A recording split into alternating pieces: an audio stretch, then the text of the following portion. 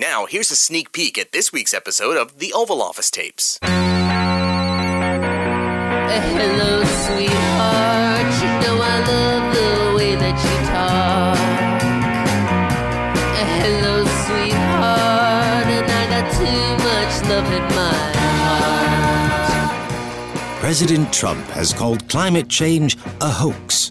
However, a recent report in the Washington Post reveals that the Trump administration not only believes in climate change, but believes it is catastrophic and irreversible. And this week, the United Nations released a report stating that the world will reach a crisis point by the year 2040. How to deal with these new revelations? As evidenced in this tape of a White House meeting between Trump, his chief of staff, John Kelly, and his personal attorney, Rudy Giuliani, the subject is top of the president's mind.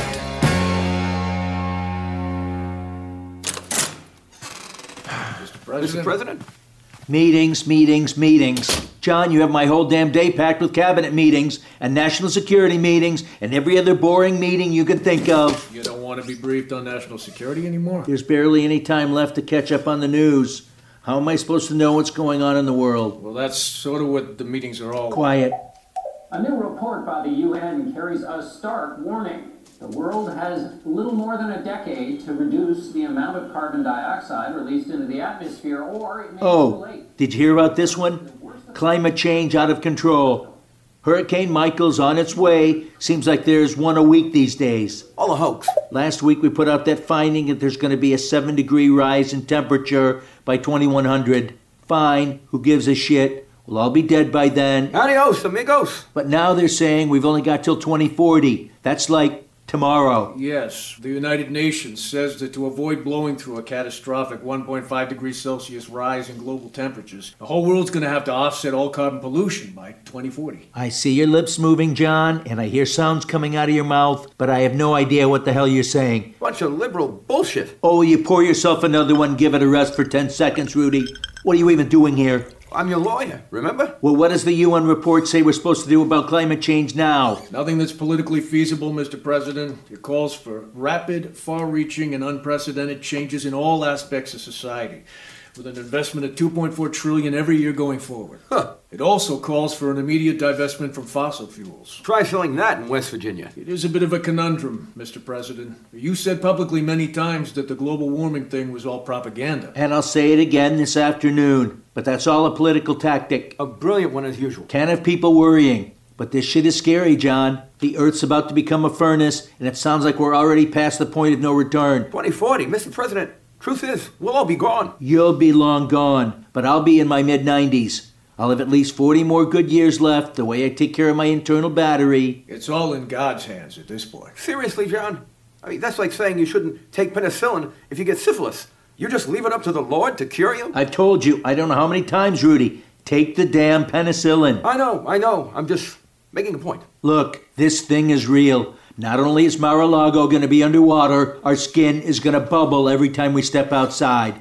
And what about Melania? She won't even be hot anymore. Well, she will be hot. But not the good kind of hot. Maybe it would be prudent to think a little bit about small steps we could take to stave off disaster, like maybe a gasoline tax. Do you have any idea how a gasoline tax would go over in the midterms? I'm just trying to be realistic here. Here's what's realistic.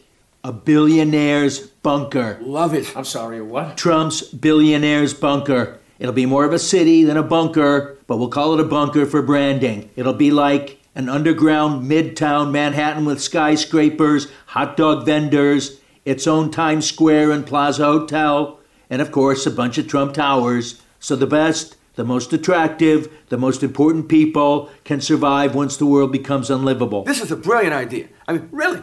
My biggest question is, who gets in? I mean, there's really not that many billionaires. Okay, fine.